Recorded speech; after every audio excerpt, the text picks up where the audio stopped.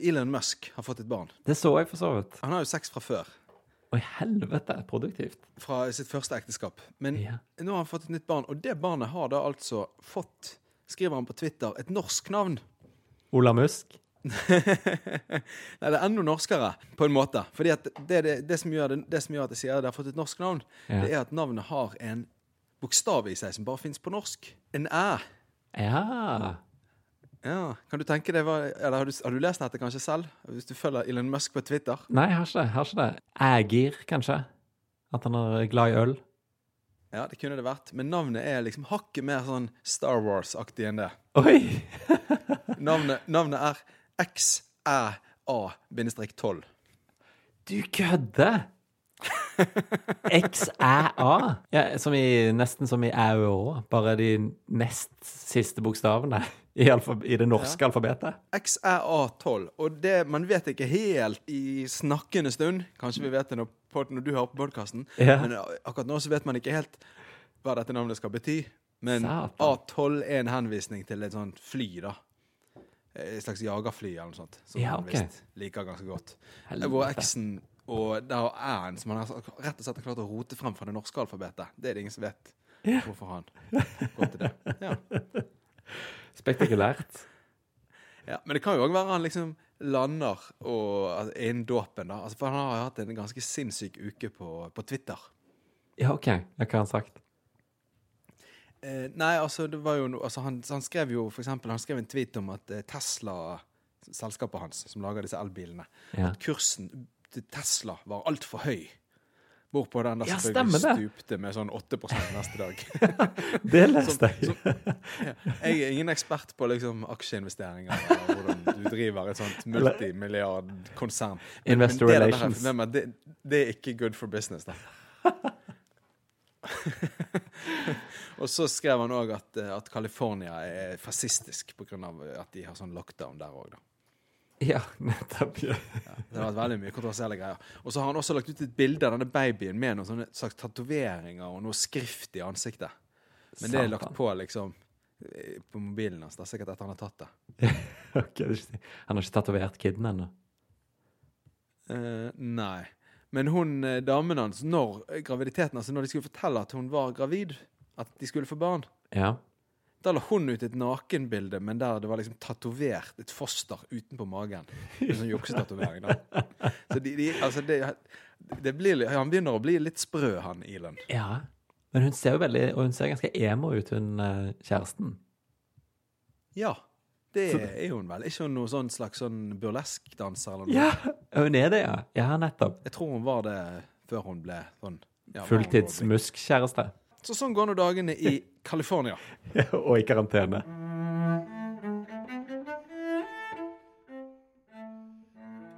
Velkommen til Klassereisen episode. Hvor er vi nå? 54?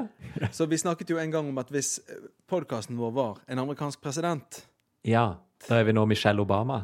vi er langt inn i fremtiden, ikke vi det? Vi er vel sånn XZ12 Trump. Sant. Har du fått med Barnebarnet deg til Ivanka. det som er nye favorittkonspirasjonsteori? Kjenner du til Michael Obama? Nei? Det er sånn svær, omfattende sånn eventyr om at Michelle egentlig er en mann. Åja! Ja. En keniansk mann? Hvor vedkommende stammer fra, skal jeg ikke være for bombastisk med, men det blant annet så belegger de det med godeste Barack har sagt feil i noen intervjuer. Har sagt Michael inn i noe sånn en slip av det tang her og der. Og det bruker de som da bevis på at det er noe muffins som skjuler seg. Men det kan jo være han bare, i likhet med på en måte hele vår generasjon av nordmenn, sliter med denne sh-lyden. Ja, sant. Michelle. Jeg også sier av og til liksom bare, skal vi gå på kino? Bare for å slippe, liksom. Hvis jeg er med sånne folk som sier sånn, det heter, og så sier de det på riktig måte. Jeg klarer ikke det. Ja. Jeg sier no. Kino. Ja. Så kanskje det er det han sliter med, og derfor bare sier Michael. Det kan være. Men det går jo bare inn i denne her min nye sånne hang-up på at konspirasjonsteorier egentlig bare er nye, moderne eventyr. For de Ja, er så gøy å gjenfortelle dem, sant? Michael Obama. Ja, absolutt. Den der den sitter. Jeg kommer aldri til å glemme det. Nei, sant. Neste gang du ser Michael Obama. Kanskje tilsvarende teori også da at han egentlig er en kvinne da. Berit Obama. Sånn, Berit Obama. Ok, det var ikke det vi skulle snakke om. Nei, det vi skulle snakke om. Jeg snublet over kanskje den ene reisenyheten som var forrige uke. Det er en gjeng backpackere da, som føyk rundt i India i det de gikk inn i lockdown i slutten av mars. Og der var det 6 backpackere fra Ukraina, USA, Tyrkia, Frankrike og Nepal. Ja. De hadde ikke penger til å ta dem på hotell, så de tok inn i en hule i India. Backpackere. Siden de backpackere, ja. De hadde ikke, og det var fullt i herberget. Ja. Så de tok og selvisolerte i en hule i Rishikesh. Det er noen lyder inni der jeg sliter med, men det er i Nord-India. Så der har de da oppholdt seg da og isolert seg fra verden. For flyktet fra viruset. Og vært der, helt til noen sånn lokalbefolkning oppdaget de og varslet politiet. Som nå endelig har fått dratt de ut og sagt, dere kan komme inn her, det er trygt, dere kan komme og bo på dette herberget. Jeg tror de måtte inn på et sånn ashram som Beatles hadde bodd på. Legendarisk ashram. Ja, det høres så kult ut. Men hvorfor måtte de dras ut? Kunne ikke de bare sagt, kom og få en myk seng? Jo, det kom ikke helt fram av den nyhetssaken. Det var liksom bare sånn det var beskrevet, at de ble liksom, at politiet kom og hentet de til slutt. Var de sånne huleokkupanter? Det kan du jo ikke si. Det kan være at det er et stort problem i liksom Ashram Country i India. Tenk hvis ingen hadde liksom kommet og hentet de, for de var jo tydeligvis oppsatt på at dette viruset, det vil ikke vi ha. Nei, hvis ingen hadde kommet og hentet de, så hadde de jo etter hvert, altså det kunne jo være, det er jo ingen som vet hvor lenge dette koronagreiene går til å rase, sant? Kanskje 3 år, kanskje 3 måneder, sant? Ja. Men så hva om samfunnet åpner seg opp igjen? Altså det er sikkert et menneske eller 2 eller 100 ute i verden nå som har isolert seg så godt at de ikke kommer til å få med seg når det hele er over. Det er akkurat det. Jeg tenker sånn der, de lokalbefolkningen i Rishikesh hadde hatt litt humor, så hadde de bare sånn, vi sier ingenting til dem. Vi lar de bare sitte der, så ser vi hvor lenge det pågår. Men det sier jeg fordi at dette har skjedd før ved i hvert fall 2 anledninger som jeg har klart å grave frem nå. Og jeg skal begynne med den eldste av de, nemlig japaneren Hiro Onoda. Han var en japansk intelligence officer. Ja. Under 2. verdenskrig endte han da opp på en øy, en øde øy. Ja. Utenfor Filippinene. Ja. Og han ble altså rett og slett, altså de fant han i 1974, da 29 år etter at han liksom hadde gått i dekning. Så fant de han. Det er nydelig. og da var han fortsatt i uniform, klar for kamp. Altså det var litt av en jobb å overtale han til på en måte. Og i 1974, da de fant han, så hadde han altså fortsatt ikke fått med seg at 2. verdenskrig var over. Fy faen. Og det har de, ja. Men ble han glad? Han ble veldig skuffet. Og det har sammenheng med fordi at det har sammenheng med altså hele verdensbildet hans falt sammen, og det var derfor det var så vanskelig for han å overgi seg, eller å stikke hodet frem da, fra hjemmestedet sitt. Fordi at japanerne under 2. verdenskrig, de var overbevist ideologisk. Det var vanskelig å forestille, for det er en helt annen kultur enn vår. Det var en helt annen kultur den de hadde før 2. verdenskrig, også ikke minst enn hva de har hatt siden, sant? Mye mer altså utveksling med Vesten og så videre. En helt annen filosofi og en helt annen måte å se på livet, en helt annen sånn holdning til ære. Så japanerne under 2. verdenskrig, de var ikke bare soldatene, men alle japanere stort sett var under 2. verdenskrig, så er de overbevist om at Japan kommer aldri til å tape denne krigen. Enten så vinner vi krigen, eller så kommer Japan til å slutte å eksistere. Gå unna. Altså, det finnes jo eksempler på japanske skolebarn som begår selvmord fordi de får en dårlig karakter på eksamen. Så forestill deg de samme personene sin holdning til det å tape en krig for keiseren. Sant? Ingen grunn til å leve videre da. For Japan som land, eller begrep. Eller for keiser og fedreland. Da er det over. Så når de kom og sa reis hjem til Japan, vi er verdens største bileksportør, og dritrik, og ting går så det suser. Og vi lager joggesko, og kalkulatorer, så de elsker, og biler, så de elsker over hele og Walkmaner. Så sa jo han liksom, fuck off, det der er det dummeste enn noensinne, og den løgnen går ikke jeg på. Og keiseren har abdisert altså. Det var helt utenkelig for fy faen, det må ha vært tungt å svelge. Eksempel 2, de må nok ha hatt det på en måte, det var nok enda tyngre for de å svelge. De hadde bare 1 år, men det var nok mye tøffere, for de var på en måte dårligere trent for det, tenker jeg. Og skuffelsen de fikk når de kom hjem var nok enda større. Og det er altså castet på Channel 4 sitt reality show Eden. Har du hørt om det? Ja, det tror jeg har hørt om. Det var de som skulle leve et år i villmarken. Ja, in the Scottish Highlands. De skulle leve i ødemarken oppe i fjellene i Skottland i 1 år. Og da skulle de filme seg selv og legge opptakene i sånne et eller annet oppi noen kasser eller et eller annet. Typisk sånn som mange reality-serier lages. Og så i tillegg så var det satt opp masse kamera rundt i trærne og rundt hyttene og områdene der de skulle ferdes i ødemarken. Og der var de i et år uten å vite at programmet var kansellert. Produksjonsselskapet gikk konkurs ganske tidlig i produksjonen. Og du vet hvordan det er med en konkurs, så er ikke det alltid man liksom du har ikke noe apparat igjen når man går konkurs. Da er det en advokat som sitter og er sånn bobestyrer. En sånn gammel, gjerne en litt gammel, litt sånn surrete advokat, sant? Han er ikke typen til liksom å dra opp in the Scottish Highland for å fortelle en haug med sånne eksponeringssyke ungdommer at det er tid for å pakke sekken og reise hjem. Jeg må være forsiktig da, for at min svigerfar er sånn konkursadvokat. Så jeg er nødt til å protestere. Men det er kun formalige. Ser du for deg han forlater på en måte pulten eller rettssalen eller hva du vil, og dra til det skotske høyland for å spore opp 12 sånne PR-kåte tullebukker? Det kan jeg faktisk fortelle deg, at det ser jeg levende for meg, at han ville gjort. Han elsker en god historie. Han har blant annet drevet et rederi et eller annet sted i Hongkong eller Singapore eller noe sånt, en periode, fordi det gikk konkurs. Da måtte han ta over driften av rederiet. Og det tror jeg... Det ble det veldig mye gode historier av. Så en sånn reality-serie, jeg tror han hadde hatt rett til The Scottish Highland for å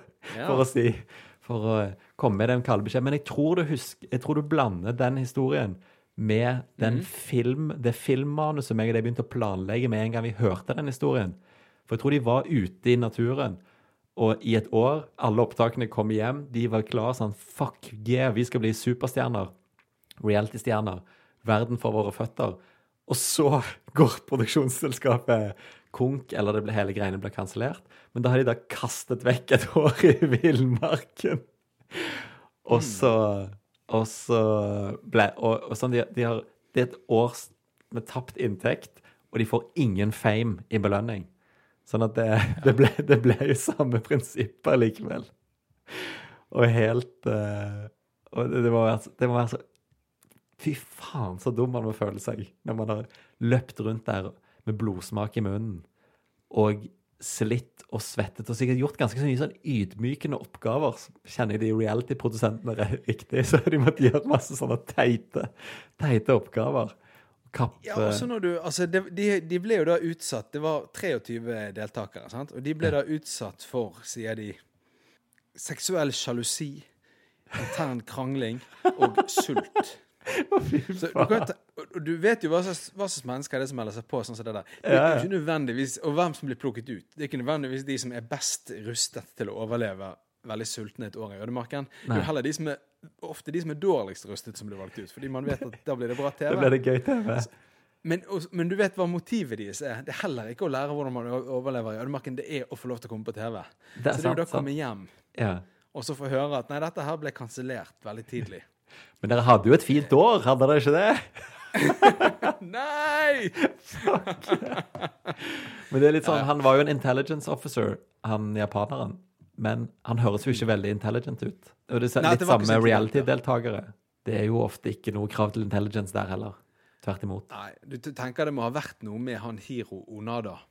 At det var ikke tilfeldig at det var han, liksom. Nei. Han var en sta jævel, og litt sånn en litt sånn sta, dum fyr. Det er jo ofte, de blir jo gode soldater, men de blir kanskje ikke så gode intelligence officers. Nei, Han har kanskje vært så god til å ta til Intel, altså etterretning. Han kan ikke ha vært særlig god til å skaffe seg etterretning i sånne støk på den øyen i 29 år. Han var jo i en jungel på en øde. Hvem skal han spørre, liksom? Fuglene? Ja, men det, altså, da har du ikke mye eventyrlyst, altså. Når ikke du prøver å komme deg derfra, eller kontakte noen, eller gjøre et eller annet. Hva kan vi trekke ut av disse historiene? Jo, det er jo rett og slett det at hvis du nå, jeg skal ikke fraråde noen til å liksom gå i komplett isolasjon, hvis de virkelig ikke har lyst på denne sykdommen, sant? Men hvis du gjør det, så ta og hør på Klassereisen hver uke. Behold den ene lille kontakten med sivilisasjonen. Hvis vi kan tillate oss å kalle det sivilisasjonen.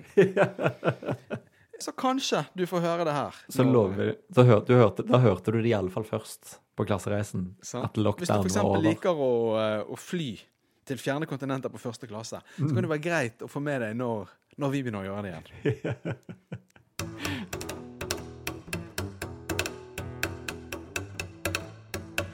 Så Henrik, jeg vet ikke om du har fått med deg den siste sånn budkrigen som har vært i TV-bransjen. Ja, nei. Altså på et det er noen rettigheter som har skiftet hender. Ja, altså det er rett og slett, det har jo ikke vært noe fotball på TV. Nei, det er en idrettsrettighet, ja. Ja, det har ikke vært noe fotball på TV på lenge, sant? Så du vet jo hvor på en måte desperat mange mennesker i Norge nå er etter, hvorfor er det ikke noe fotball på TV, sant? Ja. Og norske serien skulle vært i gang, og den engelske serien skulle vært midt i en veldig spennende innspurt, og så videre, og så videre. Og baseball skulle startet opp, sånn at det har vært en enormt oppsving i sånn taiwanesisk baseball eller et eller annet rar liga har plutselig blitt kjempesvær, streamet millioner av ganger i USA, fordi at deres egen Major League Baseball er stengt ned. Ja, og i Norge så sitter jo da disse TV-kanalene og sportsredaksjonene der, de sitter jo bare og rapporterer om sånn der,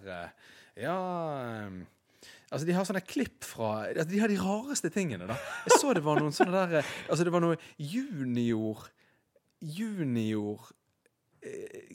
altså en svensk bandy med noen junior-jentelag. Altså de var 16 år gamle og spilte bandy. Og det var liksom sånn tredje innslag i TV2-sporten her. Jævlig vittig.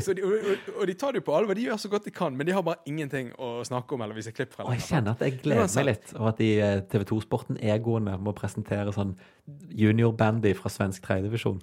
Men det er det slutt på nå, fordi at fra neste uke av, altså den 9. mai, er det neste uke eller denne uken? Det er denne uken, det er dette helgen. Ja. Så starter altså den færøyske toppdivisjonen.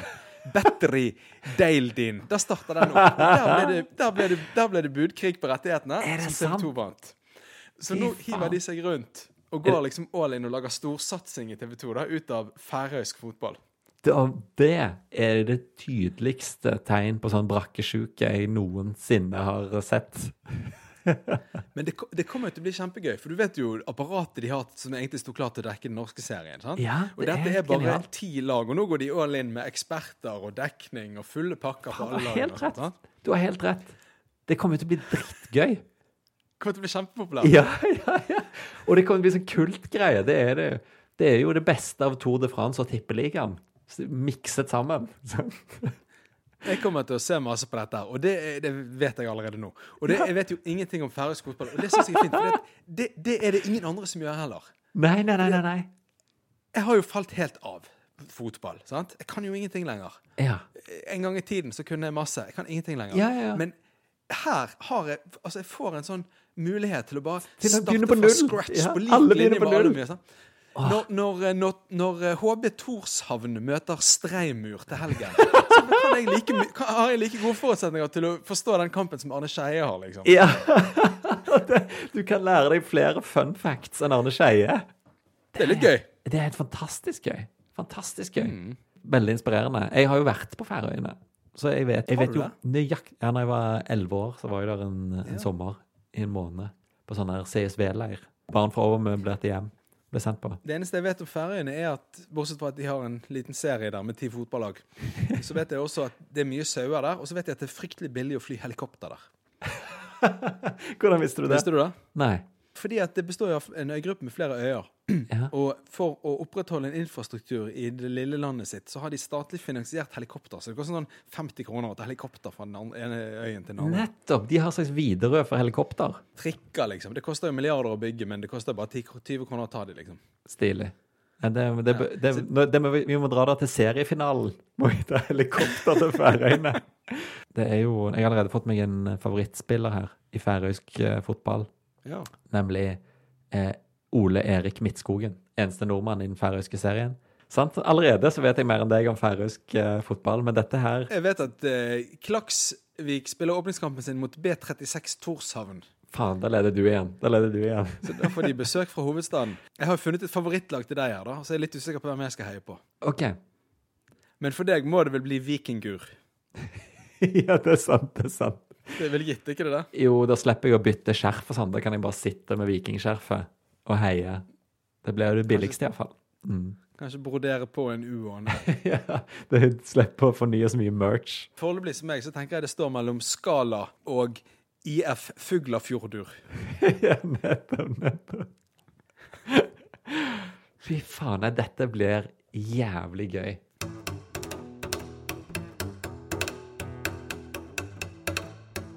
Jeg har et tema som relateres på et litt sånn absurd vis til dette her.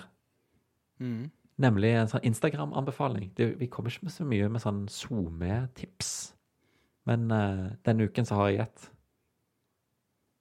Ja. Ja. Det er rett og slett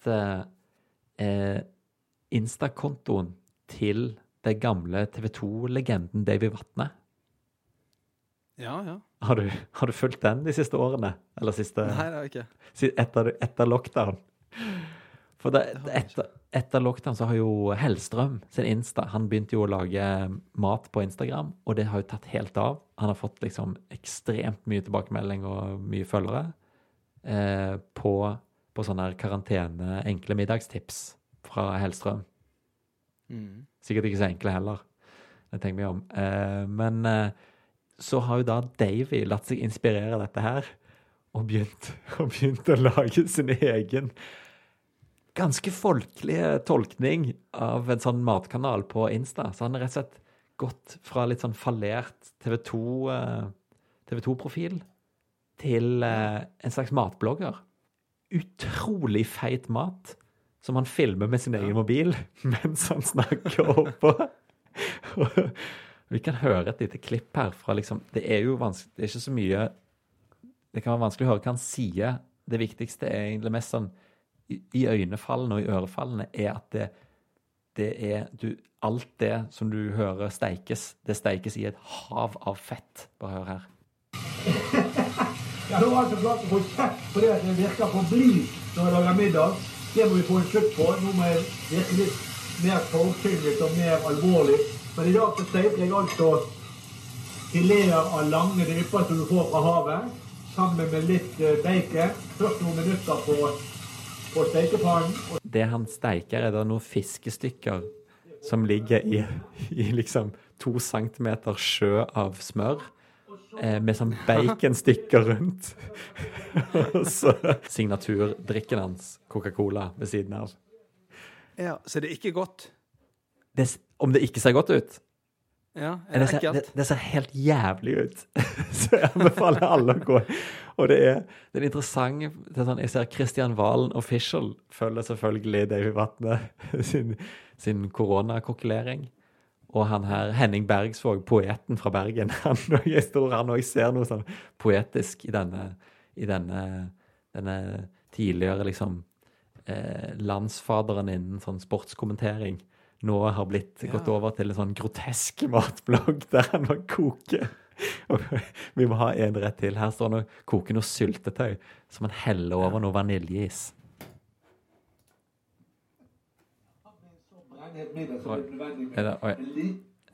Altså, noe syltetøy som han heller over vaniljejus. Legg merke til, han begynner alle videoene sine med sånn gap, som om han er midt i en gapskratt. Ja, med en så brennhet middag så blir det nødvendig med en liten dessert. Her varmer vi kirsebærsyltetøy fra Lerum, og så heller vi det over vaniljeis fra Henning Olsen og en banan skåret i skiver. Så blir det leskende og friskt og deilig å dempe svien i munnen med. Og da har han akkurat lagt sånn jalapenos rett før, så nå skal han dempe dette her med vaniljeis og med oppvarmet syltetøy og is. Oppvarmet syltetøy og is. Det er helt hysterisk. Det er sånn at vi tror du vi kan få gjøre comeback på skjermen med et matprogram? Ja, det skal du ikke se bort fra. Det er kanskje det han tenker på. Det er jo for spesielt interesserte, men det er jo ekstremt folkelig da, alt han holder på med. Så det er bare, jeg anbefaler folk å gå inn og bare se, for det, med en gang du skjønner det med en gang du begynner å scrolle nedover, for der er det bare video på video, og så er det liksom, de screenshots han har er stort sett bare sånn en stor stekepanne, masse smør oppi, og så en haug med kjøtt som han har dukket opp i, og noen reker og forskjellig. Det er fantastisk kvalmende og veldig, veldig gøy å se på.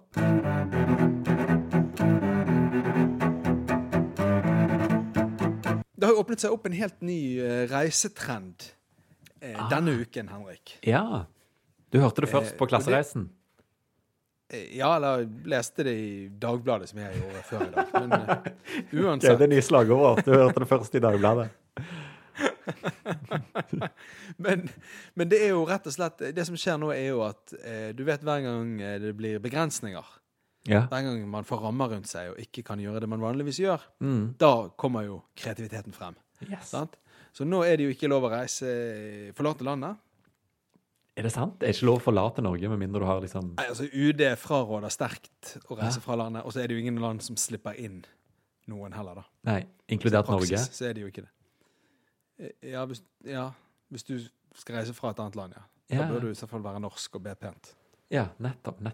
Jeg har en søster nemlig som bor i Danmark. Du har ikke helt fått med deg at det er en sånn pandemi på gang der ute som har liksom lammet infrastruktur, reiseliv og mobilitet. Nei, jeg har hørt noe sånn murring, men jeg prøver jo å unngå å lese nettaviser og lese heller lengre bøker. Er dette nytt for deg? Nei, det var litt nytt for meg når min søster skulle begynne å planlegge sommerferien, og så sa min far i den familiechattråd som hvis dere slipper inn i landet da, og så bare sånn, faen, det er liksom også et issue nå, ja. Min søster og familien ikke får kommet til Norge i sommerferien. Det hadde vært i så fall, det var nytt. Men jeg har fått med meg dette pandemigreiene. Men det kan vel gå når de er norsk, tror jeg. Ja. Uansett, det som skjer nå, det er at alle skal jo på ferie i eget land, ikke sant? Og det er det jo gode grunner til å gjøre. En av de er at ikke vi kan forlate landet. Noe annet er jo at vi slipper alle disse turistene. Ja. Så hvis du har liksom alltid hatt en drøm om å se Lofoten, så selv om alle nordmenn kommer til å reise på ferie i Norge i år, så kommer det til å være mye roligere i Lofoten enn hva det pleier å være. Ja. Det er jo millioner av utlendinger i Norge i sommerhalvåret som kommer på ferie. Det er jo helt genialt. Så nordmenn er glad i å reise på ferie, men vi får flere turister til Norge enn hva vi selv sender ut. Så det kommer til å bli mye roligere og stillere overalt i Norge. Ikke overalt, men sånn i sum da i Norge. Sant? Ja, og så går det an å kanskje få en sånn rorbu til under 10 000 kroner natten. Ja, kanskje det.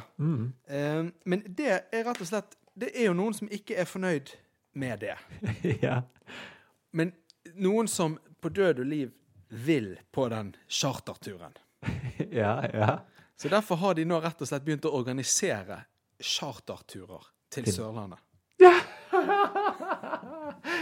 Fra Tromsø da?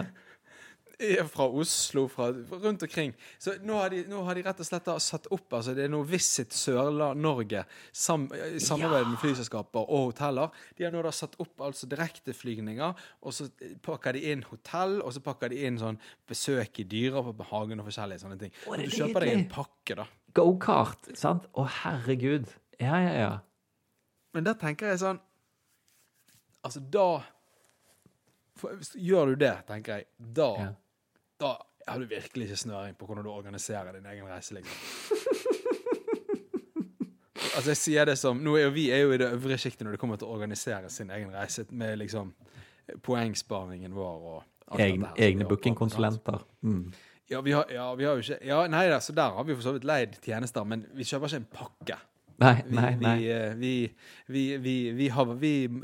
heter det, manøvrerer hårfint i ganske sånn kaotisk landskap. Kaotisk farvann.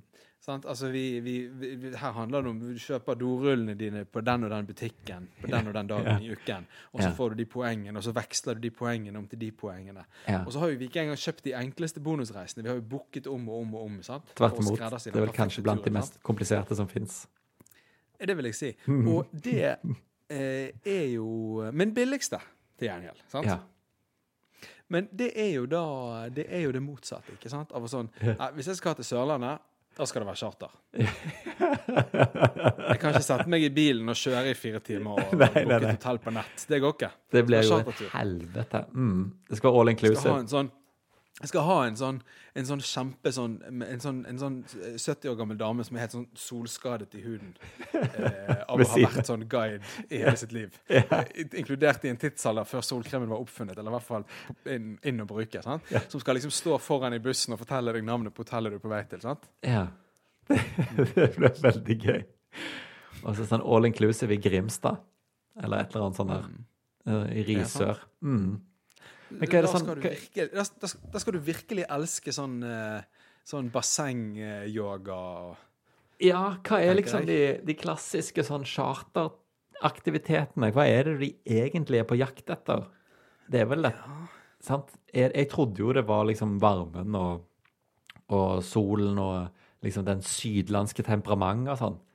Men her er det jo åpenbart, det er jo bare det der. Det er jo logistikk.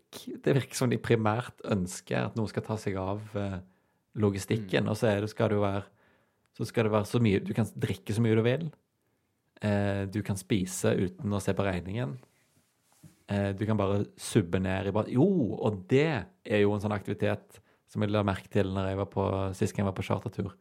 Det er jo denne kampen om solstolene. Det er vel sikkert det virker som for noe enkelte, så virker det som det er kanskje det viktigste med å dra på sånn all-inclusive-hotell. Ja, og de pensjonistene på chartertur står jo så tidlig opp også. Du må vekke klokken 3 om morgenen for å få gå ut og slenge håndkledet ditt på en sånn seng. Sant? For det er så demokratisk på de institusjonene. Det er litt som med færøysk eliteserie. Sant? Nå starter vi alle på null. Så nå kan hvem som helst bli ekspert i færøysk eliteserie. Og sånn er det hver morgen på det charterhotellet. Det er så demokratisk. Det er det første man er opp. Den som er tidligst opp klokken 3 om natten. Den får den beste solsengen. Men når vi nå snakker kortreist charterturisme, dette er jo helt, jeg synes jo dette er ekstremt. Hva blir da det neste? Ja, jeg ser jo 2 ganske sånn åpenbare langreiste konsepter som man kan gjøre kortreiste. Det ene er jo småbyferien. Bli med til Lyngdal! Og så gjør det til liksom New York, og behandle det som New York. Det er det ene. Og så er det det vi allerede har vært inne på. Så er det jo fotballtur med gutta til liksom Sotra, for å se nest Sotra mot Bjarg. Og da er det tur på puben, møte fansen, gå til stadion, heie, slåss, dra hjem igjen og gjøre det liksom til det nye Manchester.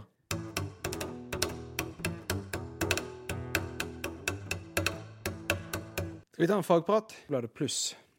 Det koster, via Trumf. Det koster 249 kroner. Får du 100 kroner i Trumf. Ja. Og så, ikke minst, så får man også 3 måneder med Dagbladet Pluss. Og jeg har jo, altså i så mange år nå, så har jeg grublet på liksom hvordan noen mennesker liksom kan miste 30 kilo på 30 dager. Ja! Det er så kødd i gang! Jeg klikker meg inn på en sånn sak i dag, og stanget i en pluss. Ja, det er alltid pluss, sant? Alle disse plussakene. Og de kommer jo og går, de tikker opp igjen, de er vekk i et halvt år, eller i 3 år, og så kommer de, bam, er de der igjen, sant? Ja. Han skallete mann som har liksom en fantastisk manke av hår. Hvordan får han det til? Ja. Det er masse, alle livets store mysterier er jo, de er jo bare 99 kroner unna. Hva skjedde det egentlig med Akvalene? Hvor ble hun av? Med hvem?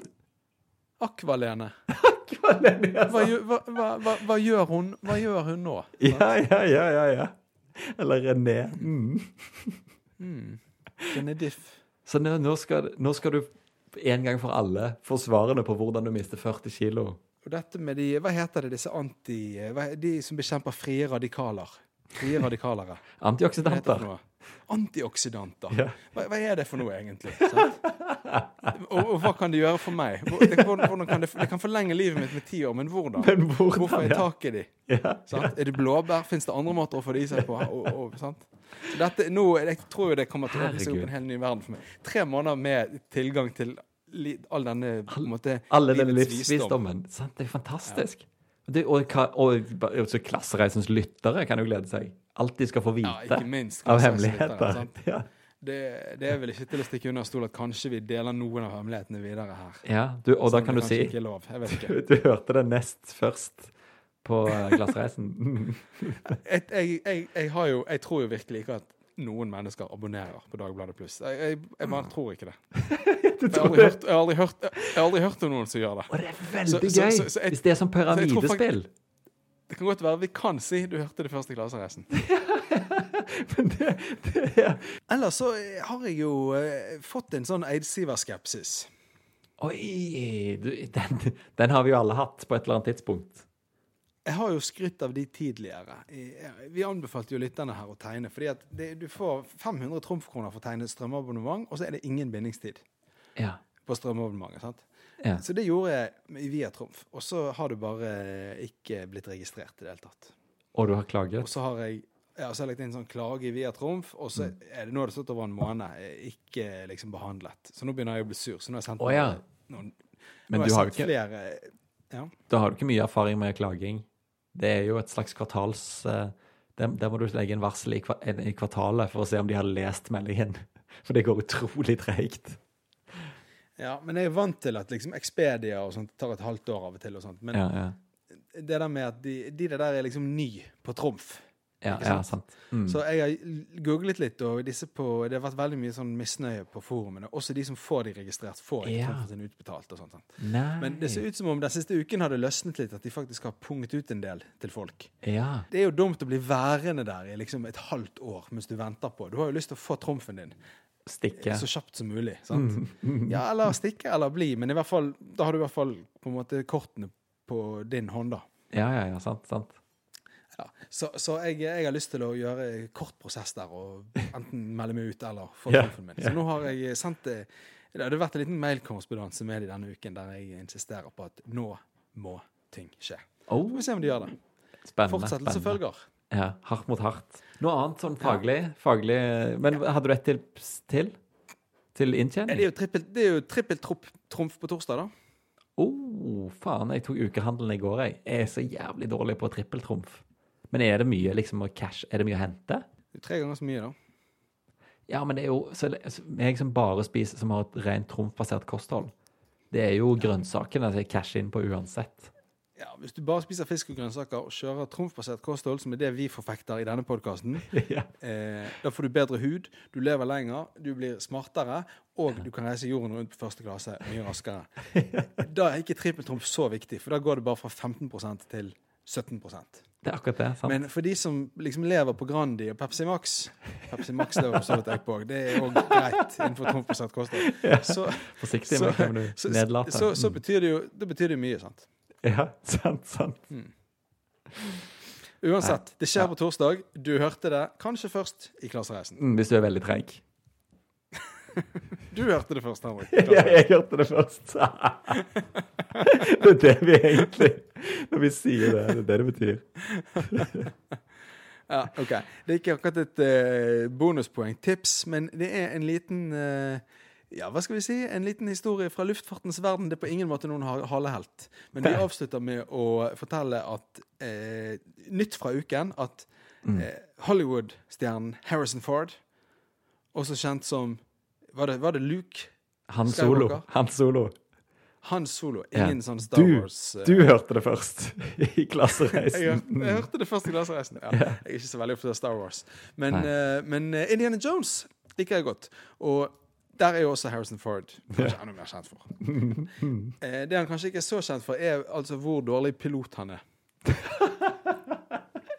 Han flyr privat? Han flyr selv sitt eget fly, og det insisterer han på, til tross for at han har liksom krasjlandet gjentatte ganger opp gjennom årene. Satan, ja. Mest ikonisk var det her for, når var det da? 3-4 år siden. Ja. Styrtet på en golfbane i California. Satan. og altså flyet datt ned liksom, eller han måtte prøve å ta en nødlanding eller sånt, men det gikk riktig gale, og han måtte liksom bæres ut av flyet, var liksom full av blod og sånt. Men overlevde, det gikk greit.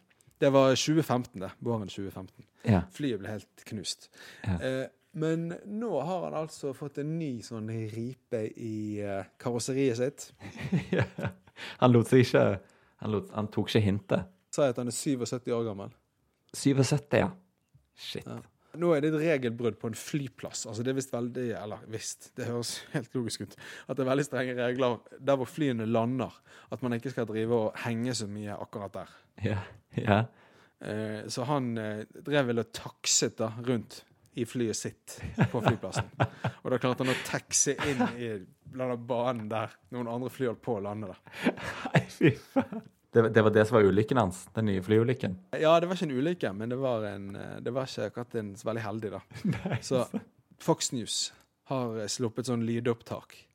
Det kunne vi jo sikkert ha spilt av. Det jo en podcast vi lager, men ok. Det ble det ikke denne gangen. Kanskje en annen gang. Kanskje neste gang Harrison Ford krasjer. Men i hvert fall i det lydopptaket da, så det liksom sånn du skal ikke være der, det liksom livsfarlig. Og da han sånn nei, her skal jeg virkelig ikke være. Det jo han veldig sånn selvutslettende da. Det liksom dette her. Nei. Uff. Alt går tørke, fy faen. Nei, nå jeg helt ute å kjøre. Her skal jeg ikke være, nei. Så prøver han å rigge unna da, så godt han kan. Altså, det mareritt å sitte på med.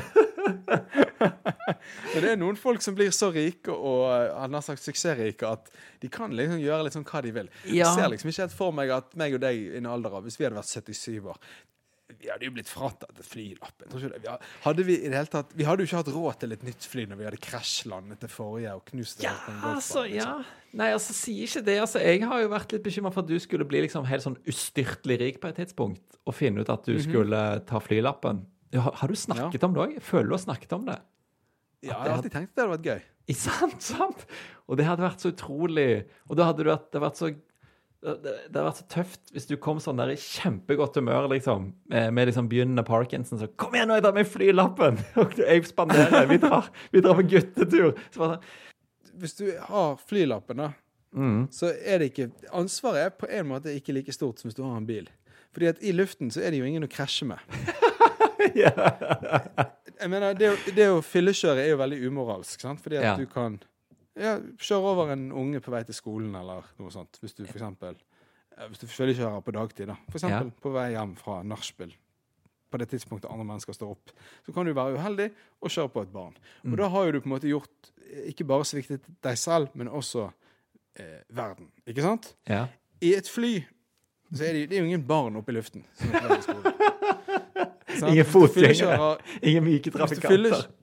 Hvis du fyllekjører der, så det jo på en måte deg selv det går utover. Da kanskje med mindre du så uheldig å styrte på for eksempel en golfbane. Da kan du jo gå utover golfbanen. Gå utover golfbanen, eller eventuelt og en annen menneskene som spiller der. Donald Trump. Ja, sant. Så egentlig, hvis du først skal være litt sånn presenil, eller han jo så gammel at det kan jo være Gud vet, så jo kanskje ikke det verste da. Den verste hobbyen å ha. Nei, men det var en veldig fin sånn anti-halehelt-historie å slutte uken med. Så da å gå inn i helgen, og så poddes vi igjen neste uke. Takk for nå! Vi poddes!